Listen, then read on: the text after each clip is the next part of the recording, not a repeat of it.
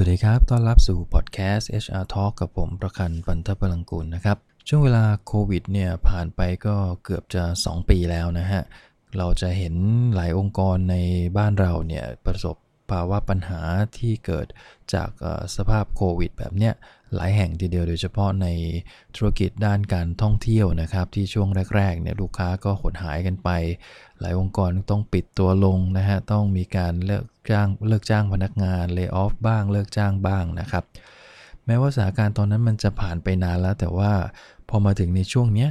ก็ยังมีนะฮะหลายองค์กรที่ยังคงประสบปัญหาอันเนื่องมาจากสภาวะโควิด -19 นี่แหละครับที่ยังคงไม่ได้กลับฟื้นคืนสู่ภาวะปกติอย่างเต็มที่นะฮะทำให้รายได้ไม่เข้าบริษัทก็มีหรืออาจจะเข้าแต่ว่าเข้าในอัตราที่น้อยลงพยายามที่จะหากลยุทธ์ใหม่ๆที่จะสร้างหรือว่านำพาธุรกิจไปให้ได้เนี่ยแต่มันก็ในช่วงระยะเวลาแบบนี้บางครั้งมันก็เข้าใจได้นะครับว่ามันยากโดยเฉพาะกับธุรกิจที่เปลี่ยนแปลงตัวเองลำบากที่มีฐานบางอย่างอยู่แล้วเนี่ยนะฮะที่จะต้องใช้ธุรกิจนั้นต่อไปซึ่งสิ่งที่เกิดขึ้นก็คือหลายองค์กรเนี่ยสายป่านยาวเพียงพอที่จะรักษาตรงนั้นไว้ได้เพียงแต่ว่าอาจจะต้องมีการควบคุมเรื่องของต้นทุนประเด็นที่มีคนสอบถามมานะครับเมื่อสัปดาห์ที่แล้วก็คุยกันอยู่บ่อยครั้งเหมือนกันว่าบริษัทของท่านผู้ฟังท่านหนึ่งอะครับก็มีประสบกับปัญหาเนี่ยมาตลอดระยะเวลาประมาณเกือบ2 ปีแล้วองค์กรเองพยายามที่จะประหยัดนะฮะลดต้นทุนในการทำงานจนสุดท้ายถึง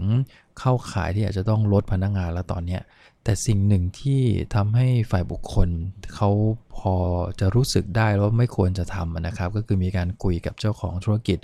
ซึ่งเจ้าของธุรกิจเองก็มีนโยบายนะฮะว่าถ้าถึงเวลาจะต้องลดพนักงานลงเนี่ยคงต้องลดพนักงานที่เงินเดือนสูงออกไปก่อนก็คือใครที่มีเงินเดือนสูงๆเนี่ยต้องปรับออกไปก่อนให้เหลือแค่พนักงานที่อาจจะเงินเดือนเพิ่งเริ่มต้นอันนี้ก็เป็นแนวคิดของเจ้าของธุรกิจซึ่งฝ่ายบุคคลเองก็เข้ามาคุยกับผมนะฮะว่าจริงๆแล้วแนวคิดแบบนี้มันถูกหรือเปล่าผมเองก็บอกด้วยตัวเงินเดือนเองเนี่ยผมว่ามันไม่ค่อยถูกเท่าไหร่คือถ้าจะเอาเงินเดือนมาเรียงลำดับแล้วก็บอกว่าใครเงินเดือนสูงสุดเอาออกไปก่อนเพราะว่าเราคนนั้นออกไปเนี่ยมันทำให้ตัวต้นทุนต่างๆมันยังเรียกว่ามันหายไปค่อนข้างเยอะนะครับเพียงแต่ว่าถ้าเขาอยู่มานานค่าชดเชยอะไรต่างๆตามกฎหมายบ้านเรามันก็จะเยอะตามคือในทางปฏิบัติเนี่ยมันมีหลายแนวนะฮะบางองค์กรก็บอกเอาคนที่เงินเดือนน้อยที่เพิ่งเข้าเนี่ยออกไปก่อนเพราะภาระระยะยาวขององค์กรเรื่องค่าชดเชยตามกฎหมายมันก็น้อยไปด้วยเพราะว่าบางคนทำงานไม่ถึง3 ปีบางคนไม่ถึงปีเพราะฉะนั้นในเรื่องของค่าชดเชยจากการเลิกจ้างตรงนี้ถ้ามันจะมีนะฮะมันก็เท่ากับว่าไม่ได้เป็นเงินก้อนใหญ่แต่ถ้าเราเอาคนที่มีประสบการณ์ทำงานเกินกว่า10 ปี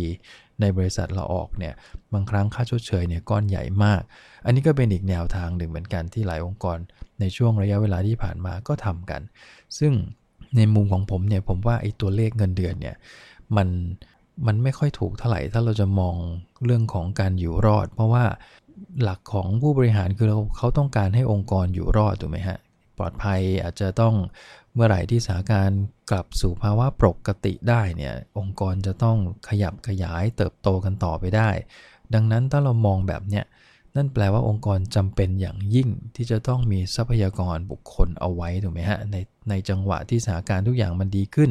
แล้วเรามีคนเก่งเก็บไว้เพื่อให้เขาสร้างผลงานได้เนี่ยแบบเนี้ยธุรกิจเดินต่อได้ไม่ยากแต่ถ้าสถานการณ์ดีขึ้นเราไม่มีคนเก่งเหลืออยู่เลยนะฮะมีแต่พนักงานที่สั่งอะไรก็ทำแบบนั้นหรือบางคนสั่งอะไรก็ไม่ทำด้วยซ้ำไปเนี่ยเพื่อทำให้งานบางอย่างมันยังคงทำได้อยู่ถ้าเป็นแบบเนี้ยธุรกิจเราอาจจะลำบากในระยะยาวก็เป็นไปได้นะครับดังนั้นโดยทั่วไปถ้าโดยหลักการแล้วกันถ้าผมจะแนะนำเรื่องของการที่จะเอาพนักงานออกเนี่ยผมว่าอาจจะต้องดูจากหลายปัจจัยนะฮะคือเงินเดือนค่าจ้างเนี่ยโอเคละปัจจัยหนึ่งแต่อีกอันนึงที่ต้องดูแล้วผมเชื่อว่ามันน่าจะเป็น priority แรกเลยก็คือเรื่องของผลงานของพนักงานคนนั้นนะฮะผลงานที่ผ่านมาเป็นยังไงคือถ้าผลงานดีมาโดยตลอดแล้วก็นอกจากผลงานแล้วพนักงานคนนั้นยังถือว่าเป็นคนที่มีศักยภาพสูงเนี่ยผมว่าคนเนี้ยควรจะเก็บเอาไว้เลย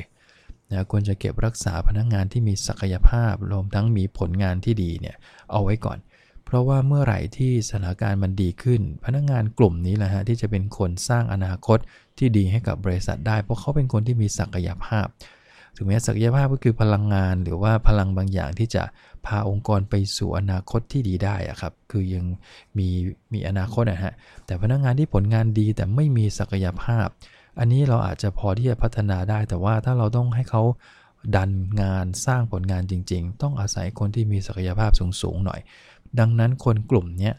ให้ทายว่าเงินเดือนเขาสูงไหมฮะคือถ้าพนักงานคนกลุ่มนี้นะฮะทำงานมาค่อนข้างนานเนี่ยผลงานดีศักยภาพสูงนั่นแปลว่าเขาได้รับการปรับหรือขึ้นเงินเดือนในอัตราที่สูงมาโดยตลอดนั่นแปลว่าคนกลุ่มนี้อาจจะอยู่ในกลุ่มที่เป็นเงินเดือนสูงก็ได้ซึ่งถ้าเราพิจารณาจากเงินเดือนอย่างเดียวแล้วเราก็เอาคนกลุ่มนี้ออกไปนั่นแปลว่าเรากำลังจะโละคนที่ผลงานดีมีศักยภาพสูงออกไปจากองค์กรซึ่งความเสี่ยงจะเกิดขึ้นทันทีในระยะยาวถูกไหมฮะเราจะเหลือแต่พนักงานที่อาจจะศักยภาพยังไปไม่ถึงที่จะนำพาองค์กรไปก็ได้ดังนั้นมันก็อาจจะเหนื่อยตอนจังหวะที่สถานการณ์เศรษฐกิจมันดีขึ้นดังนั้นช่วงนี้ท่านคงต้องระมัดระวังเรื่องนี้ให้ดีนะครับคือถ้าเป็นเรื่องการบริหารบุคคลเนี่ยผมมองว่าหาคนที่มีศักยภาพเด่นๆเลยถ้าท่านจำเป็นที่จะต้องเลย์ออฟจริงๆเนี่ยขอให้เก็บคนเก่งเอาไว้คืออย่ามัวแต่คิดว่าจะรักษาองค์กรโดยไม่คิดที่จะรักษาคนเก่งไว้เนี่ยถ้า2 อันนี้ไม่ไปด้วยกันอนาคตในระยะยาวการเก็บรักษาองค์กรอาจจะมีปัญหาก็ได้ถูกไหมฮะเพราะไม่มีกำลังคนที่พร้อมที่จะทำให้ธุรกิจของท่านเนี่ยเติบใหญ่หรือว่ากลับมาสู่ภาวะปกติได้ในช่วงเวลาแบบนั้นในช่วงเวลาที่ดีขึ้นดังนั้นเรื่องของต้นทุนที่เรามองอย่างเดียวเนี่ยเราอาจจะต้องพิจารณาในมุมมองอื่นด้วยนะครับโดยเฉพาะในเรื่องของการบริหารทรัพยากรบุคคลอย่ามองแค่ช็อตเทอมอย่างเดียวนะมองไปในระยะยาวที่อาจจะไกลขึ้นสัก1 ปี2 ปีข้างหน้าก็ได้ถ้าสถานการณ์ดีขึ้นเราคิดว่าจะมีพนักงานคนไหนบ้างที่จะสร้างอนาคตให้กับองค์กรได้กลุ่มนี้แหละครับที่เราจะต้องเก็บเอาไว้นะแล้วก็มานั่งไล่ดูคือเคสนี้ผมต้องยืนยันอีกทีนะฮะเพราะเป็นเคสที่เราจำเป็นต้องเลิกจ้างจริงๆเนี่ยก็คงต้องพิจารณาตรงนี้ให้รอบคอบนะครับอีกส่วนหนึ่งที่น่าจะเป็นปัญหาหลายๆองค์กรที่เจอนะครับก็คือเอาประวัติผลงานของพนักงานมาดูเนี่ยปรากฏว่าประวัติผลงานนี่ดูไม่ออกเลยว่าใครคือคนที่ผลงานดีเมื่อเทียบกับอีกคนหนึ่งคือตัวระบบประเมินผลเนี่ยมันเป็นระบบที่เรียกว่าใช้ไม่ได้อะครับคือประเมินกันไปตามพิธีกรรมอย่างที่พอดแคสต์ตอนเก่าๆผมเคยเล่าให้ฟังA กันยกบริษัทบ้างมีแต่ A กับ B บ้างอย่างเงี้ยฮะพอถึงเวลาจะมานั่งเลือกคนที่มีศักยภาพจะเก็บใครไว้จะเก็บรักษาคนเก่งอยู่ไหนหาไม่เจอต้องมานั่งหากันอีกทีนะฮะคือมันกลายเป็นที่จะทำงานครั้งเดียวมันต้องมาทำงานหลายรอบแบบเนี้ยถึงเวลาแล้วท่านน่าจะพอเห็นภาพนะครับว่าจังหวะถ้าทุกอย่างในอนาคตดีขึ้นอย่าลืมปรับเรื่องของระบบ HR โดยเฉพาะเรื่องของการพิจารณาผลงานของคนนะครับถ้าผลงานใครดีเราจะได้ให้รางวัลเขาอย่างถูกต้องเราจะโปรโมทเขาเราจะ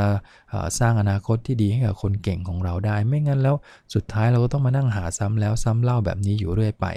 อนาคตก็ต้องมานั่งหาอีกละถ้าระบบประเมินผลงานของท่านดีผมว่าระบบนี้มันสามารถจะชี้ตัวได้เลยว่าใครผลงานดีที่สุดใครศักยภาพดีแล้วใครควรจะอยู่หรือใครควรจะเอาออกไปก่อนในจังหวะที่สภาวะเศรษฐกิจยังไม่ค่อยดีแล้วองค์กรของท่านจำเป็นที่จะต้องเลย์ออฟแบบนี้นะครับก็ฝากประเด็นวันนี้ไว้ประมาณนี้นะครับพบกันใหม่ในครั้งหน้าครับผมขอบคุณครับสวัสดีครับ